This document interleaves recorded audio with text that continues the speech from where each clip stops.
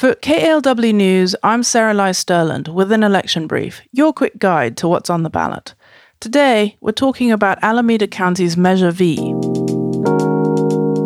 Measure V seeks to renew a tax on utility bills paid by households in several of its unincorporated areas. The 6.5% tax applies to the communities of Ashland, Castro Valley, Cherryland, Fairview, San Lorenzo, and Sunol. The tax brings in $12 million annually and funds general government services for those specific communities. It expires next June. California's constitution requires the entire county to vote on tax measures, even if they affect just a fraction of its residents. The proposal needs a simple majority to pass.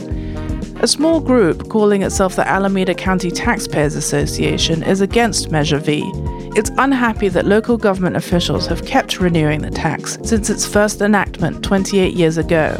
Also, the association is worried officials will siphon off the revenue to fund local government pension obligations. The county's auditor-controller, treasurer, tax collector, and other local leaders counter that hasn't and won't happen.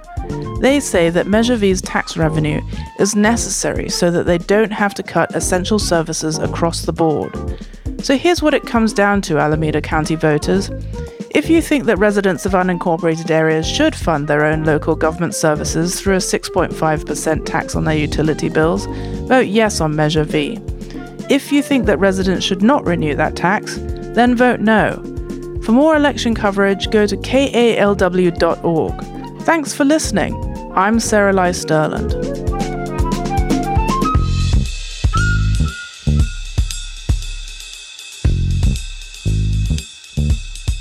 Mm-hmm.